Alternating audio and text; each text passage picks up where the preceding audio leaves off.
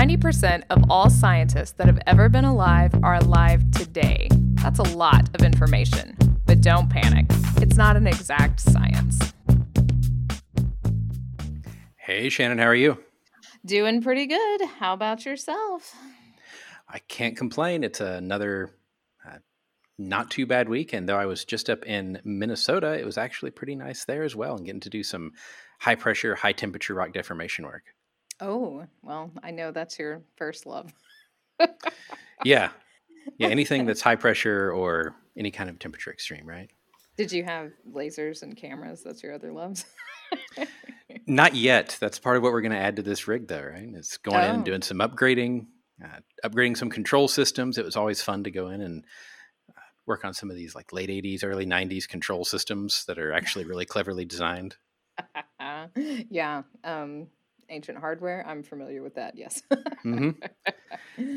Yeah. And lots of notes. Probably 300 pages of handwritten notes on modifications of the apparatus. That's impressive. Like ours doesn't have any notes at all for our modifications. It's just like, hey, remember when we did that thing? Yeah, back in 2000. Yeah. That's great. I've been spending a lot of time in the lab this week as well. Everything's working fine, John. Well, that's good. That means you haven't had to call me this week. Yes, that's exactly right. I haven't had to call you until now, right? It's true. And I'm really excited because we're going to get to talk about some hardware, though not really lab hardware this week.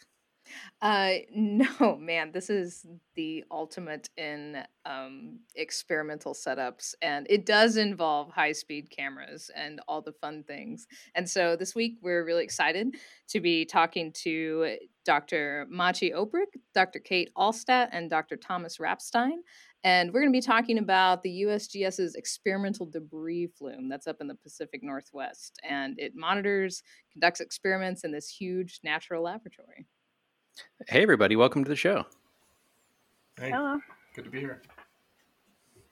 Yeah, thanks for joining us. So we'll just kind of go around the table here. And Thomas, we'll start with you. Could you tell us a little bit about yourself and how you got into geosciences and where you're at now? Oh, sure. Oh, man. It's a really long story. But no, we won't go too far back, I guess. So I grew up on a farm, and I really enjoyed being outside and working with equipment and fixing problems and just being out in fields and stuff. And when I got into college, I was a physics major, and I wasn't really outside much. So I switched over to geophysics. And really when I fell in love with it was at field camp at Mines, and was able to go out to Pagosa Springs and look at some geothermal systems. And I think that's when I really started to really enjoy being in geophysics. And so stayed at Mines for a really long time. I did my undergrad there, a master's and a PhD. So did the full Grand Prix, as they say. And just always I just loved doing the data acquisition side of things. And so was fortunate enough to work with Kate and Maciej on some really cool work at the Flume with high-speed cameras and measuring ground deformation. And that's kind of the lowdown on how I got into all this. So right now I'm in Houston, Texas, and not working for the USGS anymore, but still doing geophysics. So awesome. Kate, what about you? How did you get into geoscience? What's some of your background? Well, it's a pretty non-linear story, but yeah, I grew up. I was always interested in the earth sciences. I had some really great teachers in high school, and my parents took us on all sorts of trips out west to the national parks, and so I just kind of always had a affinity for the outdoors and nature and geology and the story behind, all the beautiful places in our country. But I actually started undergrad as an architecture major, and it's kind of almost a random walk to how I got to where I am now. But I realized I didn't want to do architecture, and I happened to be taking a really interesting class on environmental studies at the time, and so I decided to switch my major to environmental geology as an undergrad. And then it was just kind of a sequence of opportunities that came up that were interesting to me for, trips and projects and grad school. And I really kind of leaned towards natural hazards because it's so applicable to humans. And the time scales are, human time scales in many cases. And so that's kind of how I drifted towards natural hazards. So yeah, I did my grad school. I did a master's program in France and Italy, and that's kind of how I got interested in working on landslide seismology problems, because I'm actually a seismologist, but I work on landslides and debris flows a fair amount. And then I did my PhD at University of Washington in Seattle, and kind of my degree was in like unusual seismic events. And I worked for the seismic network there, and so we'd get weird events that we'd record on the volcanoes or just on the general network, and it was just really fun kind of trying to figure out what the signals were and, studying them and finding out how they're relevant. And then it turns out that you can actually use seismic techniques for a lot of natural hazard problems, like detecting landslides, detecting debris flows, tracking them, characterizing them. But the science is pretty new, like it's a sort of new field, and there's just a lot of interesting fundamental research that's still left to be done. And so that's kind of how I got to where I am. It's just a part of what I work on, but it's something that I find really interesting because it's so new, and then it also has these really practical purposes. Awesome. And Machi, we're told that you're the flume master here. So what can you tell us about your path in geosciences? All right, yeah, I am the flume guy. I am a research hydrologist with USGS and Cascades Volcano Observatory, and I'm currently in charge of operations and, along with two other colleagues, scientific direction of the flume, or large-scale experimental debris flow flume facility. Wow, that's a handful to say. I should have probably practiced that. So my intro to geoscience was also non-linear, non-traditional. I moved to Chicago in my teens from across the pond. And soon after I finished my high school, I went to college, got an associate degree. But I really wasn't sure what I wanted to do. So I took a gap year, which turned into more like 6 years. I traveled, had random jobs. And once I was ready, I went back to school and I wanted to get a PhD in theoretical astrophysics of all the subjects. I know. So I started taking, those pre-calc calculus, physics at night. And after a year or so, I quickly realized that I'm going to spend the rest of my life in front of a monitor. And I love to travel. I love to be outdoors. So I quickly changed my majors. And I went with Earth and Environmental Science. I got a bachelor's degree in Earth and Environmental Science. And towards the end of my bachelor's, my undergrad advisor took me to Antarctica as a field assistant. So I fell in love with Antarctica. I was like, I need to get a PhD in cryoscience. Like, this is what I'm doing. So I started applying to different schools. And when I asked for a letter of recommendation from my undergrad advisor, he basically gave me an offer I couldn't refuse. He gave me a full arrayship for the duration of my program, my PhD program. And I got to go to Antarctica every year. So I obviously stayed. So I got a PhD in hydroclimatology, or more specifically, I study perennially ice-covered lakes and their response to climate change. So that's how I got into geoscience. How I got into USGS is also a little bit different, non-linear, I would say, non-traditional. So I moved for a postdoc to Portland State in Portland, Oregon. And my postdoc was still about Antarctica, but it was about geomorphology. We flown LiDAR, did ground penetrating radar measurements. So my mind was focusing on geomorphology, changes in dune formation, subsidence, and living in Pacific Northwest, when you have these debris flows, landslides happening all the time. I found them absolutely fascinating. And as a matter of fact, a month after moving here to Portland, Oregon, there was also a landslide, which was pretty devastating. So that was on the very top of my mind. And right towards the end of my postdoc, there was an opening for the flume guy, and obviously I applied. And here I am. Nice. And now you're the czar.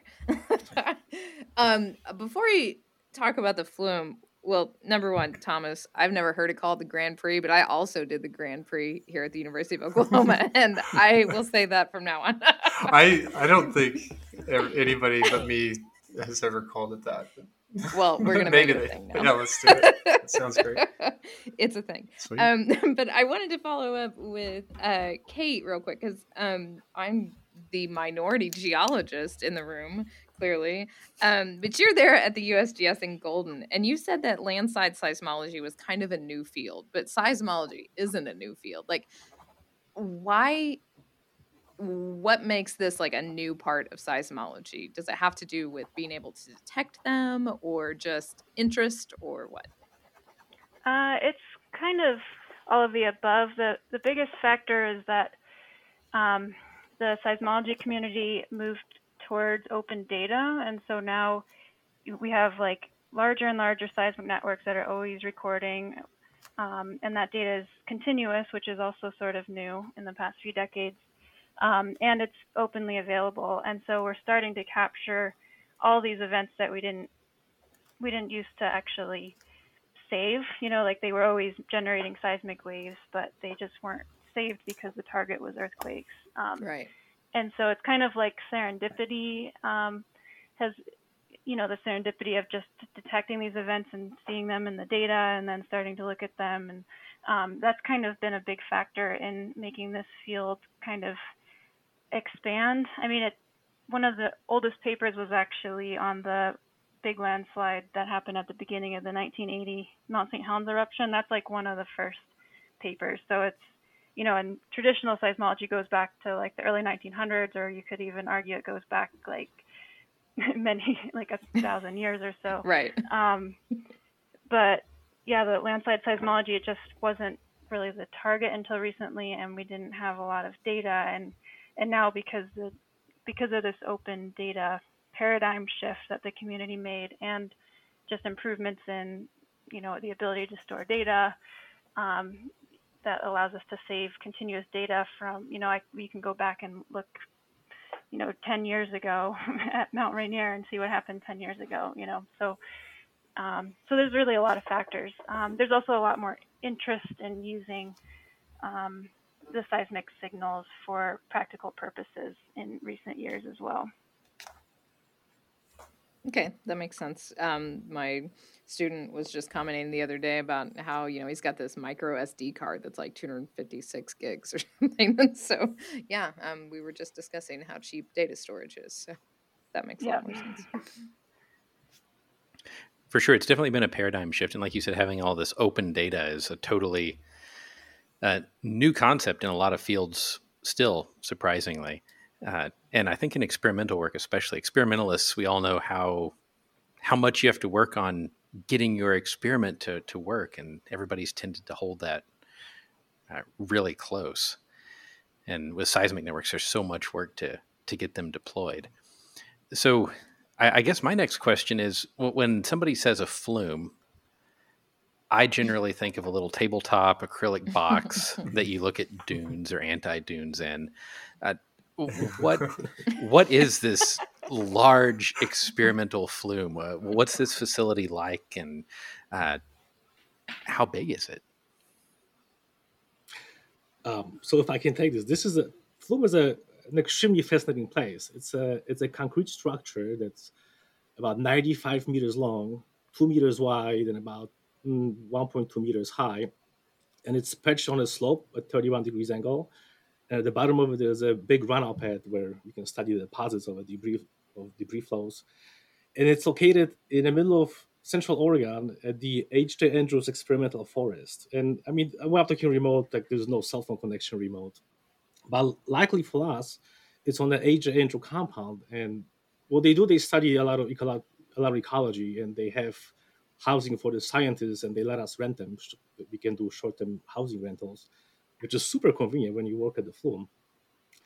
But this thing is huge. We have several towers where we hang cameras from to observe whatever we're trying to observe.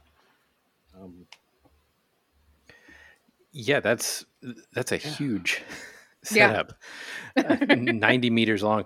I can't imagine. How long does it take to prepare an experiment to run on the Flume versus, in the lab with the Flume, you might be able to do a couple runs a day. Does it take days, weeks? How long does it take to set up an experiment at the Flume?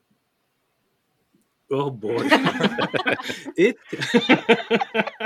it takes months. It's first of all, to run an experiment, you need roughly 8 to 10 people, and I'm the only full-time Flume person. Everybody else is just an ad hoc, comes from the variety of places. But you need electric technicians, you need instrumentation people, you need computer scientists for data acquisition, you need a tractor driver. We do basically drive a backhoe. So Flume is like a big sandbox for adults. It's kind of like that. Yeah, I always call it it's like a really weird summer camp because it's different people each year. I've only participated a few years, but it's like different people and like really like big nerds about specific things and hanging out and doing experiments, but it's just like a really weird theme for a summer camp. No, it kind of is. So it usually takes us about a week or so to set up instrumentation before everybody else comes in when we run the experiments. And we're capable of running maybe one experiment a day, like maybe 3 in a week. And that's a lot of work because we were talking about like 10 cubic meters of sediment that at the end of the day, we have to shovel it. So everybody becomes a shovel expert. I mean, I should be issuing certificates. It's like a workout program as well as your science. So we can link a picture of.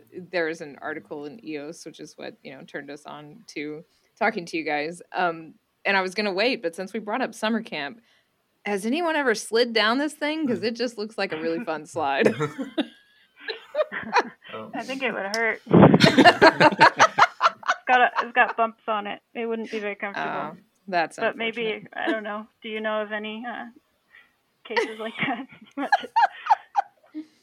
Maybe this isn't the place. No, I mean this is one of those situations of this like it's one of those hold my beer situations. Wait till it snows. That's what I was hoping. There are races up the stairs for sure. That's a lot of stairs. Yeah, do you know how many it is? I don't know how many, but we have like. Oh boy, I wish. Like records that we keep. Excellent. Well, we'll be looking for an update on the number of steps so we can put that up with the leaderboard on the podcast notes here. Mm-hmm.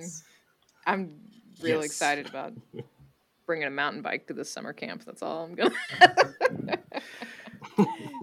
So this Flume has been there for quite a while, right?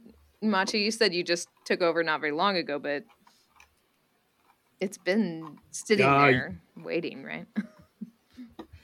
Yeah, it was built in 1991, and I have to mention the mastermind behind it, Richard Iverson, who recently retired. So he was the mastermind behind building it. The construction began in 91, and they ran the first experiments in 1992. And the Flume it has evolved since. One of the first experiments they did was on a smooth surface, and the debris flows kind of stopped. They didn't go too far, and Kate mentioned that the floor of the Flume is covered with bumps, and they put these tiles on the Flume. I mean, if you're 90 feet long across 2 meters, and you're putting bumps across the whole length of it, it's a big endeavor. But it changed the experiments. What they realized is the bumpiness, the agitation of the grains. That's what helps the debris flows to go. Wow, so a smooth surface, the debris flow doesn't go very far, but when you put the bumps on it, actually would flow further. That's very counterintuitive, and sounds like it's going to be pretty important to in itself as a contribution to landslide mechanics. What are some of the things other than, say, texture that you're trying to study with these experiments at the Flume? Well, so flume essentially. So let me take a step back. So study of debris flows is super challenging because if you study them in situ, you go on a mountain, put the instruments in, you're hoping for debris flow to happen, but you might be waiting a year or two, and if you're a grad student, that will never happen, or you never graduate. And they are pretty destructive. You don't want to be in a path of it. So studying them in situ is challenging. I mean, there have been studies done. People have saturated a hill and hope for the best, and they did initiate a debris flow. But having this setup, you can safely study the mechanics of it. And so the flume has been used for basically 3 sets of experiments. I would classify them as 3 sets. One is called gate release, which at the top of the flume, we have a hopper where we can load up, let's say, up to 10 cubic meters of sediment. We saturate it, we open the gate, and this allows us to study the mechanics of the debris flow. We can do natural experiments where we put a prism of sediment behind the retaining wall that's still at the 31-degree angle, and we saturate it again and until it fails. And it's actually really fascinating to watch a bunch of dirt all of a sudden fails and starts moving on its own simply because it's full of water. And then I would classify the third set of experiments as other. We can do dam breach experiments or tsunami wave generation and such. But I forgot what the question is. So yeah, what are some of the fundamental topics that you're trying to tackle with these experiments? What are some of the fundamental questions that you're trying to answer about debris flows and landslides? Well, so Richard Iverson, he was prolific in science, and ultimately he was trying to understand how debris flows, mechanics of debris flows. And these days, most of it is used to validate models that will hopefully help prevent and predict these phenomena.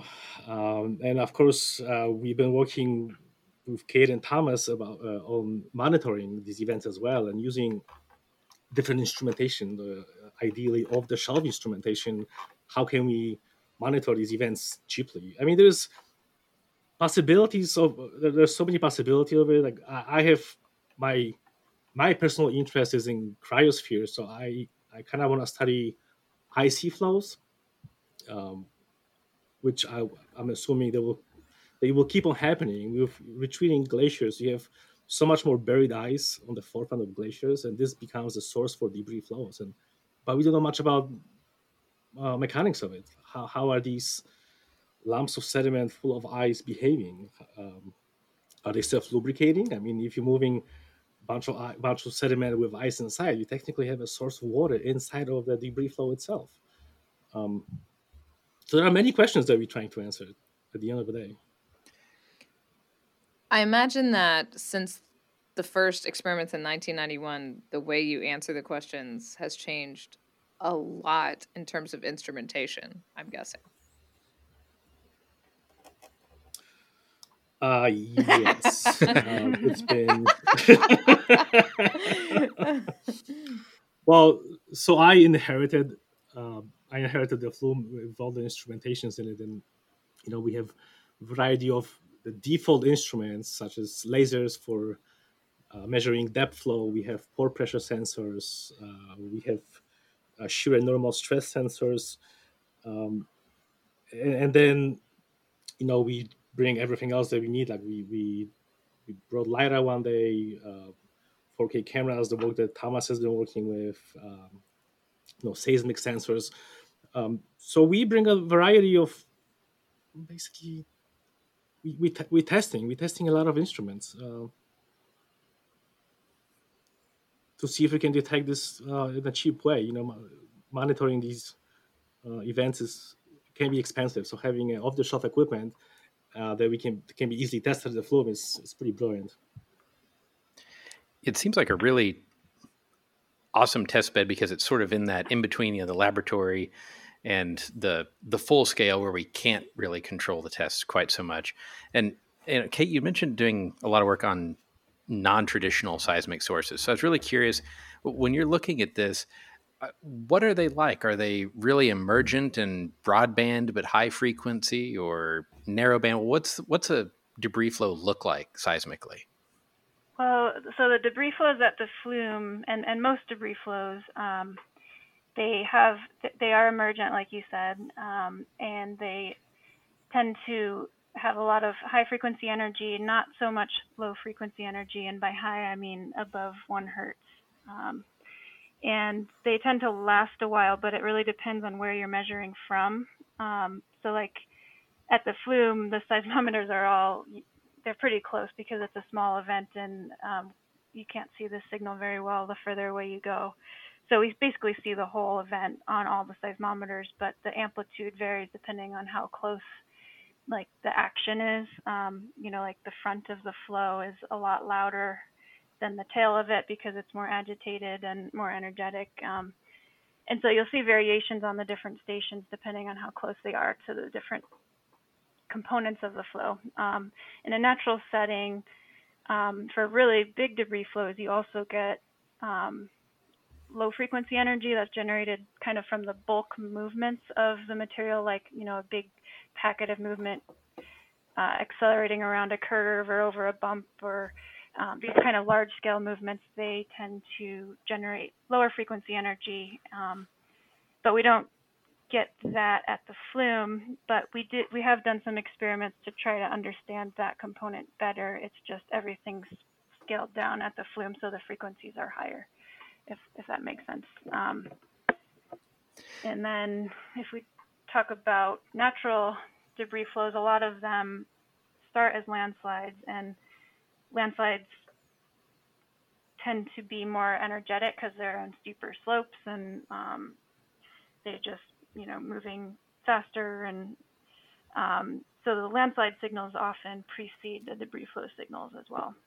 And so they're very similar in character, but more compact in time generally, and higher energy. Okay, so when you're looking at these data, are you collecting in the world? We would have, say, a network of 3-component broadbands.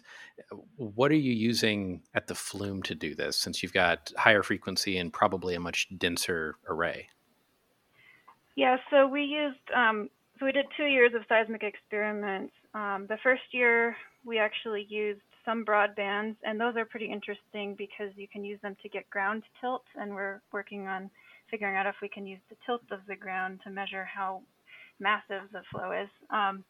So we did use a few broadbands, but mostly we used geophones, and so they're much cheaper. We have some 3-component, some 1-component, and they record, they have what's called a corner frequency of usually around 5 hertz.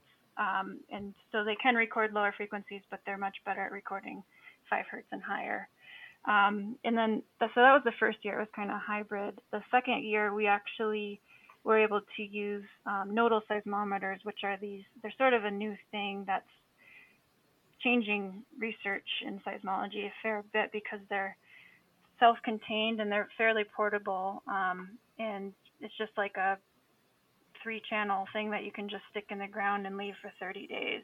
We didn't leave it for 30 days at the flume because we didn't need to, but so we were able to have many more sensors, and we arranged them like every couple of meters along the flume so we could look at changes as the flow progressed down the flume in high detail. We also arranged them in arrays to test different methods for tracking moving sources. And so they've been really great as well, and they're a cheaper kind of instrument. Some of you might have heard about them. Some people are doing experiments with like 1,000 of these nodes. So they're a pretty neat development in seismology recently. So Thomas in the beginning had talked about he got interested in geophysics because he got to do geophysics field camp, and we run that as well here at OU. Nice. And I'm going to say that the nodes make me sad because the lack of making students lug cables everywhere. Cables and car batteries, exactly fundamental cornerstones of geophysics. I mean, they're kind of heavy, so that's okay. But yeah, the lack of the cabling, I mean, my hands like cringe thinking about all those cuts uncapping those dumb things. So Yes, they're cool, but it's kind of sad. And so, Thomas, you worked on some of the seismology at the flume as well, correct? Right. Yeah. The work that I helped out with was mainly pertained to the high-speed camera data. So using all these great videos of the failure to recover ground information, essentially making a 3D model of the surface of the debris flow using video cameras, and then seeing how it deformed, how fast it was moving, and then using that to try to gain insight on things like how much the sediment was dilating before failure and during. So it's not quite using seismometers, but it definitely would. Using cameras can help Kate get a better idea of, hopefully, at least what the source is, how fast it's moving, all this good stuff. Yeah, the work that Thomas did with us was key for kind of characterizing where the entire distribution of the flow is at each moment in time, because the existing instrumentation just measures at there's 4 profiles where you get the flow depth, and then we don't have like the entire distribution of where material is at each moment in time. So the work that Thomas did, he did a couple of different projects with us, and so it's really key for supporting the seismic work so that we can figure out if these like array tracking methods are actually working and what part of the flow are they actually tracking, and so on. So yeah, sorry to interrupt. I just wanted to make it clear how important the work you did was for. Well, thanks. I'm glad it's been useful.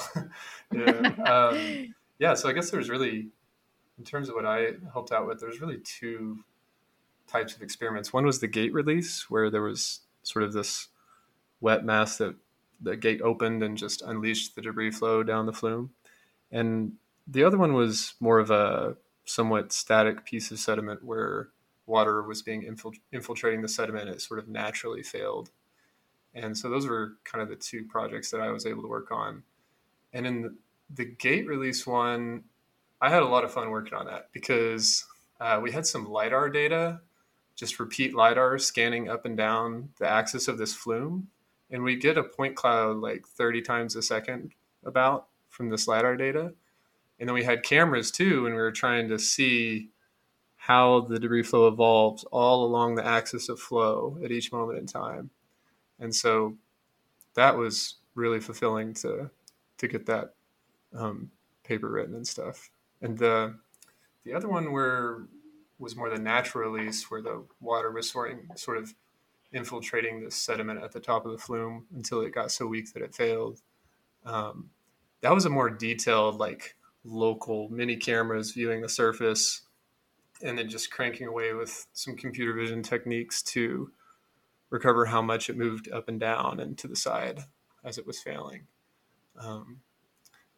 So yeah, that's really LiDAR data, high-speed cameras. That's my jam. I love it. So yeah. That's awesome. And how high speed is high speed? Well, as high as you can afford, I think. Right. So there's usually a trade-off when you're using cameras to view the world. There's usually a trade-off between resolution and frame rate, because you have sort of finite bandwidth that you can write.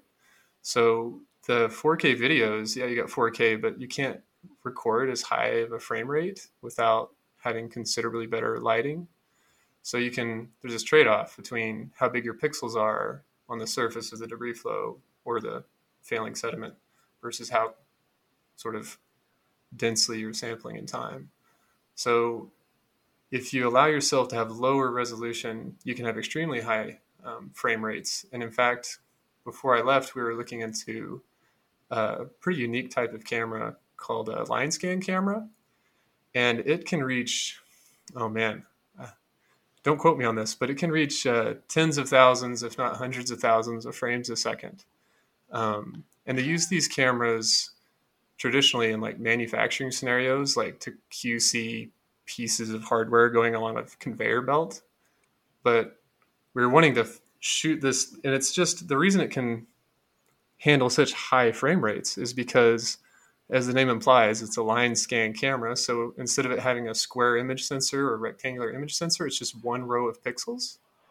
So you can achieve much higher repeat measurements of photons accumulating charge on those pixels. So if you really push the speed, you can get like overwhelmingly high frame rates, but your resolution sort of drops off. So I hope that work is going well, Kate. It's in Maciek's office right now. Oh, nice. So he'll have to say. Okay. Nice. It's going. Yeah. Let me know how it's going. I'd really be interested to see how that's going. And they're not that expensive either compared to other like some people use high-speed cameras to study explosives, and those cameras can be extremely expensive, but the line scan cameras are actually pretty affordable.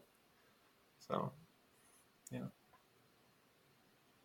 How many cameras are we talking about in terms of, so you kind of already answered my question about like where they go along the different experiments, but yeah, how many do you have to set up and where?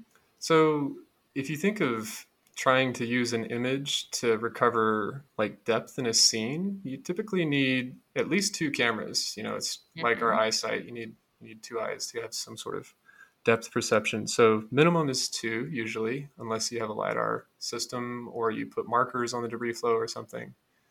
But the more the better. It's just becomes sort of an engineering challenge to have a bunch of cameras synced. So in the paper that we put together, I think we used 3, but really as many as you can sync together is the answer. Yeah. Okay. So usually less than 10, I would say.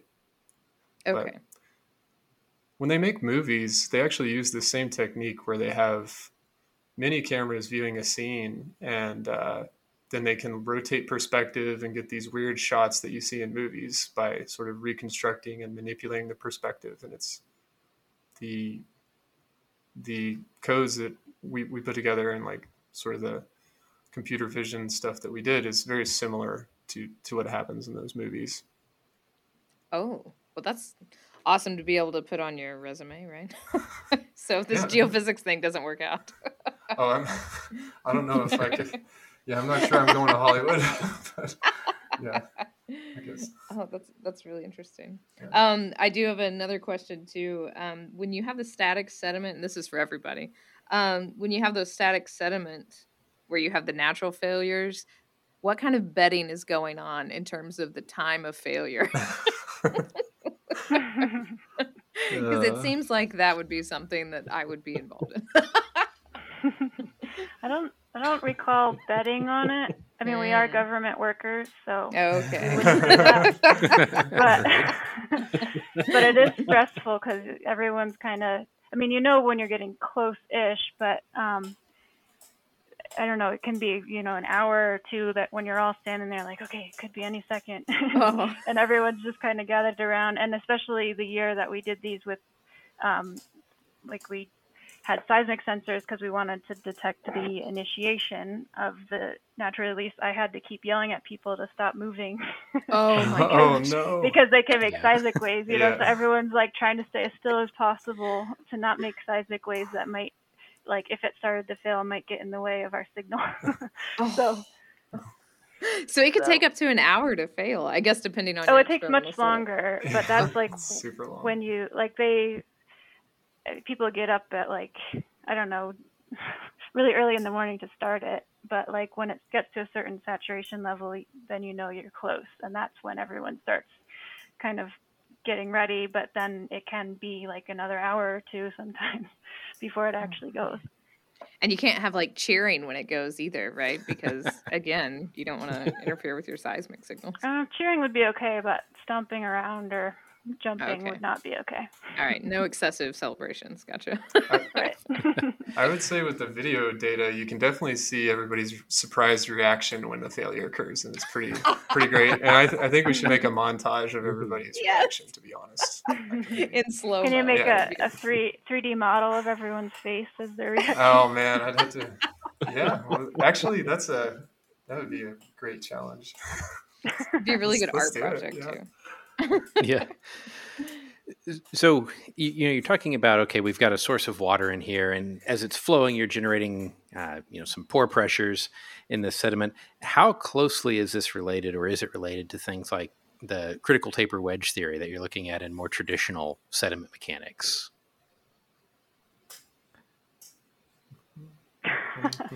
I don't want to take that one. Critical wedge theory. Whoa. Or I guess to maybe rephrase it a little bit is what are you looking at in terms of pressure distributions in the flow and how that affects the flow? What's the fundamental theory underpinning that in the field? Since I'm not familiar with landslide dynamics at all. I can talk very briefly and high level about this. So in terms of like the physics and my pretty basic understanding of the physics, it seems as though these flows sort of flirt with a line between continuum mechanics and fluid mechanics. So one thing that we were doing is trying to recover, I briefly mentioned recovering how much the sediment dilated or contracted using the measurements of deformation from the cameras. And right. so these models that sort of give you an idea of what's dilating or contracting, which Richard Iverson developed, to be clear, they rely on knowing things like basal pore pressure, the pore fluid density, and the thickness of the sediment column. And then if you can know these parameters, and I don't want to get into like equations or anything, and you know sort of their derivatives in space, then you can sort of make some justified inferences on what portion of the sediment is dilating or contracting. And so I don't know if that answers your question, but that's about as down in the weeds as I think I'd be willing to go. But it's a question, right? Like, did the top of the sediment towards the top of the upslope dilate first, or did it contract first and then fail? Like, that's a sort of a fundamental question. So. Okay, yeah, it sounds sort of like in the sediment mechanics I was thinking about. Like we talk about dilation hardening all the time. Of you're deforming the sediment pack, and you start getting dilation, and pore pressures drop, and so you get an increase in effective normal stress, and then it suddenly becomes harder to push on the package of sediment. Mm-hmm. Yeah, that's the same here. I think the difference in the debris flow, not the natural release itself, but when it becomes a debris flow, is that the grains have different sizes and they segregate, and that affects how the flow moves. And so you get basically larger particles preferentially move towards the front and the top of the flow, and they end up forming kind of this unsaturated flow front that's much coarser. That's the main front, and then that's kind of being pushed along by a saturated tail. And then it gets really interesting when you get down to like the runout pad at the flume, when it starts to form levees, because the coarser particles are getting pushed towards the side and the front and kind of making levees, and then that channelizes the saturated flow so that it can go further than it would otherwise because it's not spreading out. And you get all sorts of interesting behaviors that happen in the depositional zone as well. On the flume setup, how much of that area, are you looking at? Like this, you're left with this big pile of sediment, but I mean, how far out from like the mouth of the flume does that sediment get to go?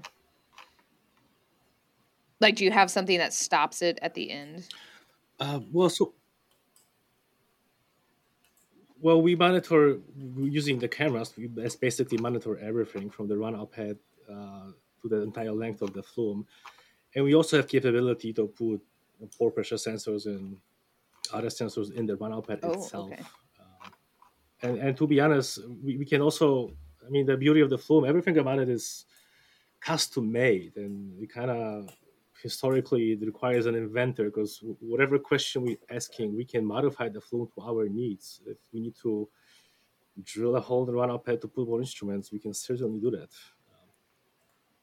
That's awesome. How much of that, so Machi, this is for you, how much of that is your responsibility beforehand, or is it something that, you just work really closely with the researchers once that team gets there? for setup? Well, the setup is mostly my responsibility. We obviously discuss it with everybody else beforehand. A lot of collaborators are in the United States, for example. Kate's in Colorado, I'm in Oregon. So we have a lot of discussions what will be the best way to measure whatever phenomena we're trying to measure. And then I try to go about it and fabricate it and modify the flume as required, as needed. So it mostly falls on me. I do have support from my office. There's a variety of skillful people here that if I don't know something, they will. So when you're looking down at you've got all your instrumentation in place, you've done your experiment, and before everybody gets their shovel certificate that they're a shovel expert, and do you take like a core of this and preserve it to look at the sediment structures that are created, or do you get the backhoe in there and dig a trench and some sedimentologists get in there and go crazy, or do you do anything with that? Well, yes. I guess it depends on the experiment. Sometimes we have sedimentologists, they want to study the runoff deposits, and they come in and they'll take a small shovel to get cross section of it. But usually, always what we do is we take a lot of aerial photography of the runoff bed, and we reconstruct it in 3 dimensions. It's just something that we've been doing that has been done for the past 20 years, and I just continue doing that. I feel like it's important to preserve the continuation of the project. So I guess it varies on the question that we're trying to answer at the end of the day.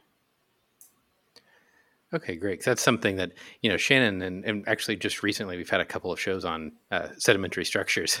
And yep. It seems like something that you would really enjoy.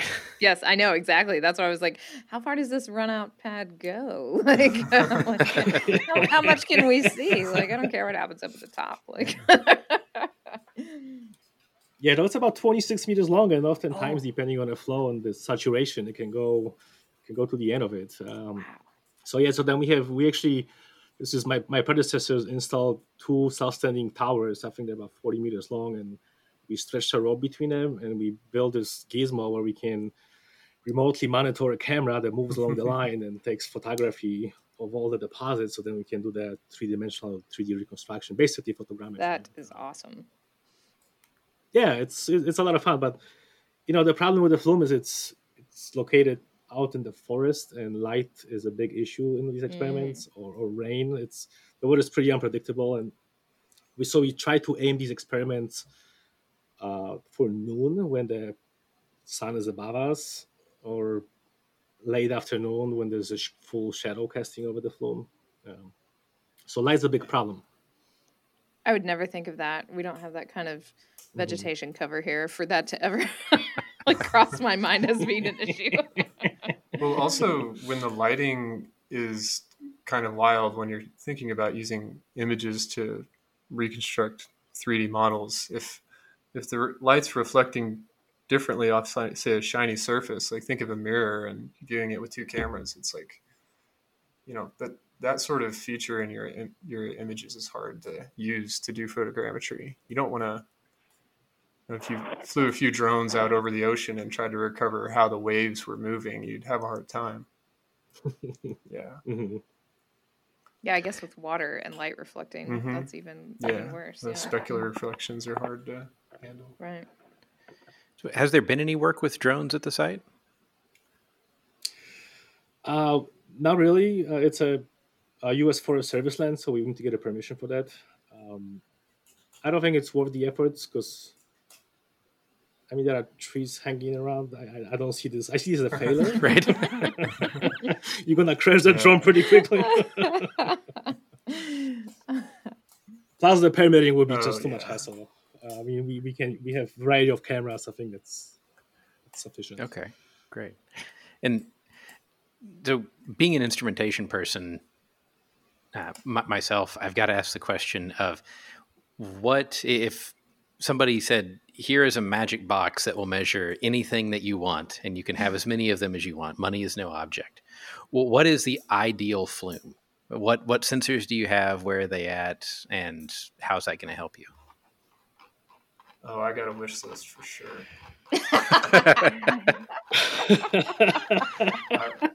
I don't want to dominate the wish list, but yeah. No, go for it. I want to hear yours first. I want to hear yours first. I got too excited. Well, too excited. They actually successful smart racks. They have been deployed. Basically, it's a rack full of experiments. It knows where it is in space. But I don't think the data out of them came out to be successful. But don't quote me on that. I haven't seen the data, but I think that would be having small smart racks within the debris itself would be a pretty cool data set. Also, lately we've been doing these tsunami wave experiments and being able to do a 3D model of the wave propagation would be nice. And once again, being a wave and having issues with lighting is kind of challenging. There are ways around it. We could dye the water, but since it's in the Forest Service land, we can't actually dye the water. Right. It would be an environmental disaster.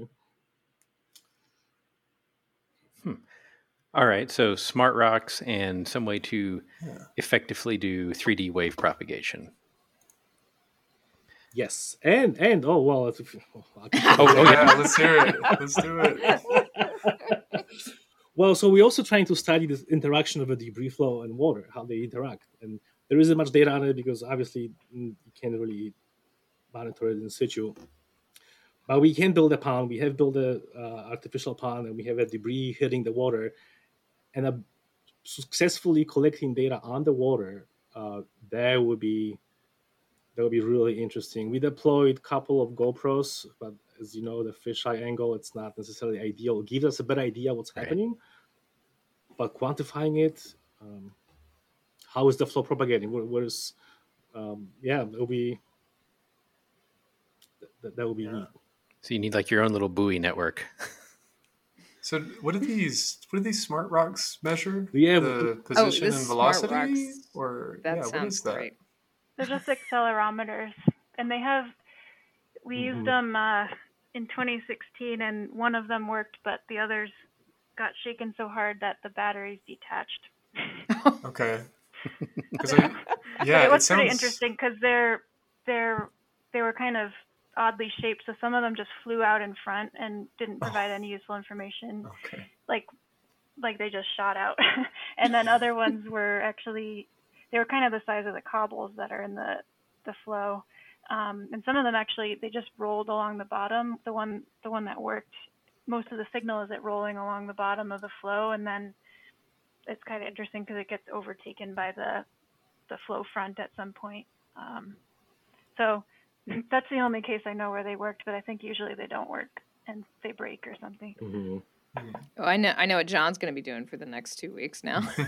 Right. He's going to be making one or what? That's exactly. Yeah. Nice. That's It is very important that they're shaped similarly to the other debris, though, because when they're really smooth or round or different, then they just don't act like the other debris. So keep that in mind in your design process.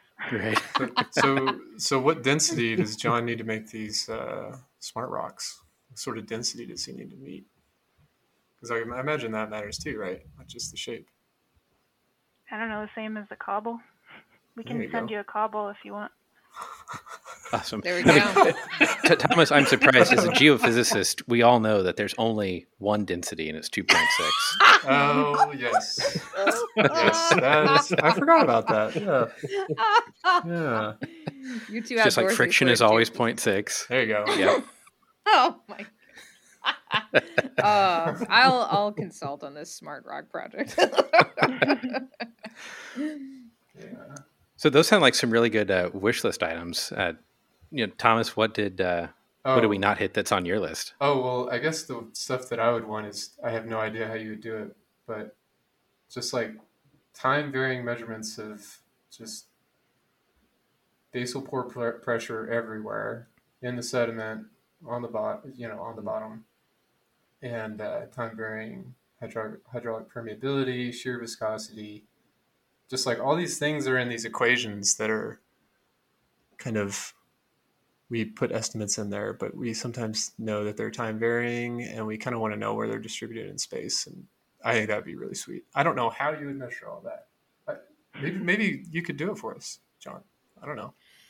So, when you start saying like basal pore pressure, and you start talking about all these, like the shear, viscosity, and thinking about tractions and stuff. Mm-hmm. Well, this is, I don't want to derail us from the magic, black box question too much here. But what do we think the velocity profile looks like in the lower part of these flows? Well, I can tell you what the surface profile velocity looks like with the camera data. But so I would say that's probably at the surface. Maybe that's moving faster, so slower than what I measure at the surface. Might be correlated to some degree. There's probably some models that exist that sort of infer velocity below the surface, given velocities measured at the surface. So yeah. And in the flows, like as they're going down the 31-degree slope, the profiles we think are fairly vertical, actually. Oh wow! And kind of part of what informs that is, well, Dick Iverson told us he thought that was the case, but also when we're making a seismic model that, like to model basically the seismic wave field from all the individual grain impacts, we found that profile actually worked best with the data. But further down the flow, like once it starts to, the slope angle, approaches 2 degrees, then I'm sure it's different. Yeah. Okay. There's some good papers that sort of try to answer this question of how the velocity profile looks like. So I know there's a bunch of models out there you could look into. So I mean, would you then call it like a plug flow almost in the steep section? Okay, mm-hmm. Wow, that's surprising. Yeah, that's really cool. I wouldn't have said that at all. Yeah, I would have thought there'd be a lot more mixing between the layers. And so, Kate, I mean, that's more the like main flow front. I guess I would say. Yeah. So and there are particle, like the grains are getting agitated and moved around continuously, but it's just when we're trying to model the average flow profile, that's kind of what worked best. Okay. So when the paper that we wrote, Kate and Machi and I wrote, we used a model that assumed that the sediment underwent some shearing and basal slipping. But I think that was on the natural release experiment. Yeah. So what is it more plug light towards the top? No, I mean in the main flow when it's a debris flow. Oh, like after it's already initiated and kind of. Yeah. Okay, and it is even more plug like before it starts to develop structure, but yeah, I shouldn't say too much because I'm a seismologist and that's not my specialty. But, but that's kind of what I know about it. So Kate, we've got smart rocks and let's see, basal pore pressure, perm viscosity. What do you want from your magic instruments that you're going to be able to deploy along the flume? So I want to know what the basal tractions are everywhere. Okay. And I want to be able to measure that on different spatial scales. Because currently there's, in the main part of the flume, there are 3 force plates and they have a fixed size and they only give one measurement, and that's kind of what the average of all the different particles reacting with it are. And so basically if you change the size of the force plate, you get different measurements, but it's the basal forces that generate the seismic waves. And so I want to understand how those vary in space and time and on different scales. And then in addition to that, I want to know the entire shape of the flow surface at all times, and also kind of the grain size distribution at all times. So all that would be nice. That's all I want. Nice. That's all you want. Okay. That's it. Nice. I'm still like back on these smart rocks, and all I can think of, which is the title that I put for this show is from Twister, when they couldn't get their little sensors up in the tornado and they had to figure out a new way to do it. That's I'm gonna get some rocks and we're gonna put some Pepsi cans on them, and then that'll keep them in the flow. So that's all I can think about right now is how we're gonna design these shapes of these smart rocks. I'm very excited for the discussion of show titles after the show, because I've got about a half a dozen written down already. So. That's excellent. All right. Well, I think that covers most of the big questions that I had. But what are the things that we're not asking that are really interesting that you want people to know about the work that you do?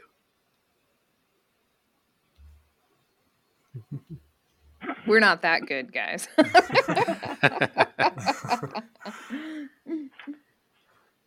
Oh, I don't know.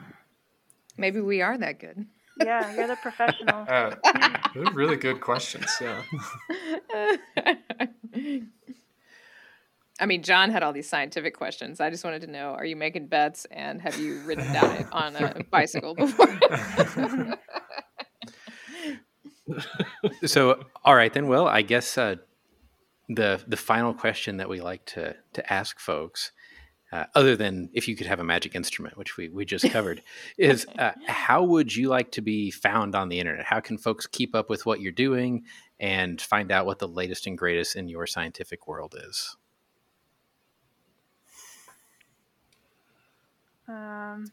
Well, I think for USGS, we get these. Are you talking about social media presence? Yeah, so it could be website or Twitter, or some folks say even just email us. Well, how would you prefer folks find out about what you're doing? Well, I think email is the best, but we, as a USGS employees, we have these lovely profiles that anybody can look up, and it usually lists all our interests and most recent publications. I think we need to get like a live webcam. Like, I spend a lot of time watching the bears in Alaska eat fish. I'd love to just watch the flume. Like, yeah. like. Well, so we have this video archive. It's publicly available. All the experiments from 92 until 2017. I haven't updated with the most recent videos, but it's fascinating to see the evolution of it. And you start with these VHF videos. They've obviously been digitized to 4K videos. So it's, if you want to watch all of them back to back, the transition in resolution is pretty remarkable. That's excellent. You can see the progression of technology. Right. That's excellent. Though it would be cool to have a webcam fixed on the flume now. You might actually see bears doing something. 99% of the time it would just be like empty, but could be interesting animal activity. Exactly. You don't know what goes on at night in the flume. Mm-hmm. All right. And Thomas and Kate, how would you prefer folks contact or keep up with your work? For me, it's the same, email and the USGS web pages. I don't do social media. The USGS does have, we do have a Twitter account, and there's often tweets, and I think Facebook, they do this too. Obviously, I'm not a social media person, but they send out a lot of interesting like announcements about research from different groups. I think there's one specific to natural hazards. I can get you that information if you want. All right, excellent. We'll link all that in. And Thomas? Yeah, for me, email is definitely best right now. Don't have any websites, so yeah, email's great. All right, we'll put all of that information in the show notes, and just wanted to say thank you all for taking the time to join us and talk about this. It's been really fascinating to learn about your work. Thank you for having us. Yeah, no, it's been a pleasure. Thanks for having us. Yeah. Well, Shannon, are you ready to start playing with flumes and going and pouring large concrete structures on? Well, you don't have any hills near you, so. Oh, I'm gonna make one. Like, our flume is inadequate now, and I feel very ashamed of it. Right. I need 24 meters of run out to make some said structures. Well, we've got smart rocks to start working on here now. Oh, I know. I've got all kinds of notes about the smart rocks. I'm real stoked for that. Yeah. Yeah. I'm also stoked to talk about our fun paper today. Yeah, so it's time for Fun Paper Friday. Yay! Which is sort of fun paper. It's an Ig Nobel recipient. It is. And so I didn't want, to go too far away from 2020 without acknowledging the addition to scientific personal protective equipment with this invention. The EB bra. So I'm sure everyone's seen the memes of, people putting bras over their face as face masks, but this bra actually converts to a face mask. In fact, it converts to 2 face masks. With the slogan, 1 bra, 2 masks, be safe, be sexy on the homepage. I mean, it's real classy. And also, so not to just say, okay, well, whatever, that's no big deal. You can also get this bra that is 2 respiratory face masks with a radiation sensor in it. Yes, you can. It's not a joke. You can also send in your bra and get a radiation sensor in it. Though this was developed by Dr. Elena Bodnar, who has done a lot of work in all kinds of trauma programs, collaborated with the WHO and Atomic Energy Agency on all kinds of hazard mitigation projects. So this was designed by someone who has a history of dealing with hazard mitigation, starting with Chernobyl and now going up to this filtration. And she said that this was inspired partially by September 11th victims using shirts and other things to filter out debris, that she thought, well, this emergency bra could be a real thing. And it was patented in 2009. Yeah, so I was just going to say, this is not the 2020. It was a 2009 Ig Nobel Public Health Prize winner. So, I wonder when she saw all these memes, she was like, yeah, I already did that. Right. That's amazing. But I mean, she's got a real good point, right? When you're in these trauma situations or anything like that, if you're going to be prepared all the time, every woman practically is wearing one. So actually makes a lot of sense. Yeah, and we see a lot of other clothing or accessories that are designed, the paracord bracelets and all this other stuff that people wear or carry with them. Everyday carry is a huge thing now. So it makes sense to always be prepared for an emergency. Yeah. I love it. Obviously, we're going to link this in the show notes. And I love that you can send your own in and get altered. That's really great. So, yeah, there you go. Wonderful. Yeah. So if you've got your own life-saving piece of clothing that you can't live without, or any details on what sensors you would add to your emergency bra, Shannon, how can folks send that in? Show at don'tpanicgeocast.com. You can find us on Twitter. I'm at Shannon Doolan. John is at Geo_Lehman. Together we're at Don't Panic Geo. You can also put your prototypes into the Slack chat room. Definitely people in there that can make them. So you can do that on the Don't Panic channel of the Software Underground. As always, thank you to our Patreon supporters for helping us make this possible. So shows like this are from your direct donations. If you would like to support us, you can do so. Patreon.com/don'tpanicgeo. And even though the staff electrician thinks I'll give them a hot mic this week, every time we say it, until next week, remember, don't panic. It's not an exact science. Any opinions, findings, conclusions, or recommendations expressed are solely ours and do not necessarily reflect the views of our employers or funding agencies.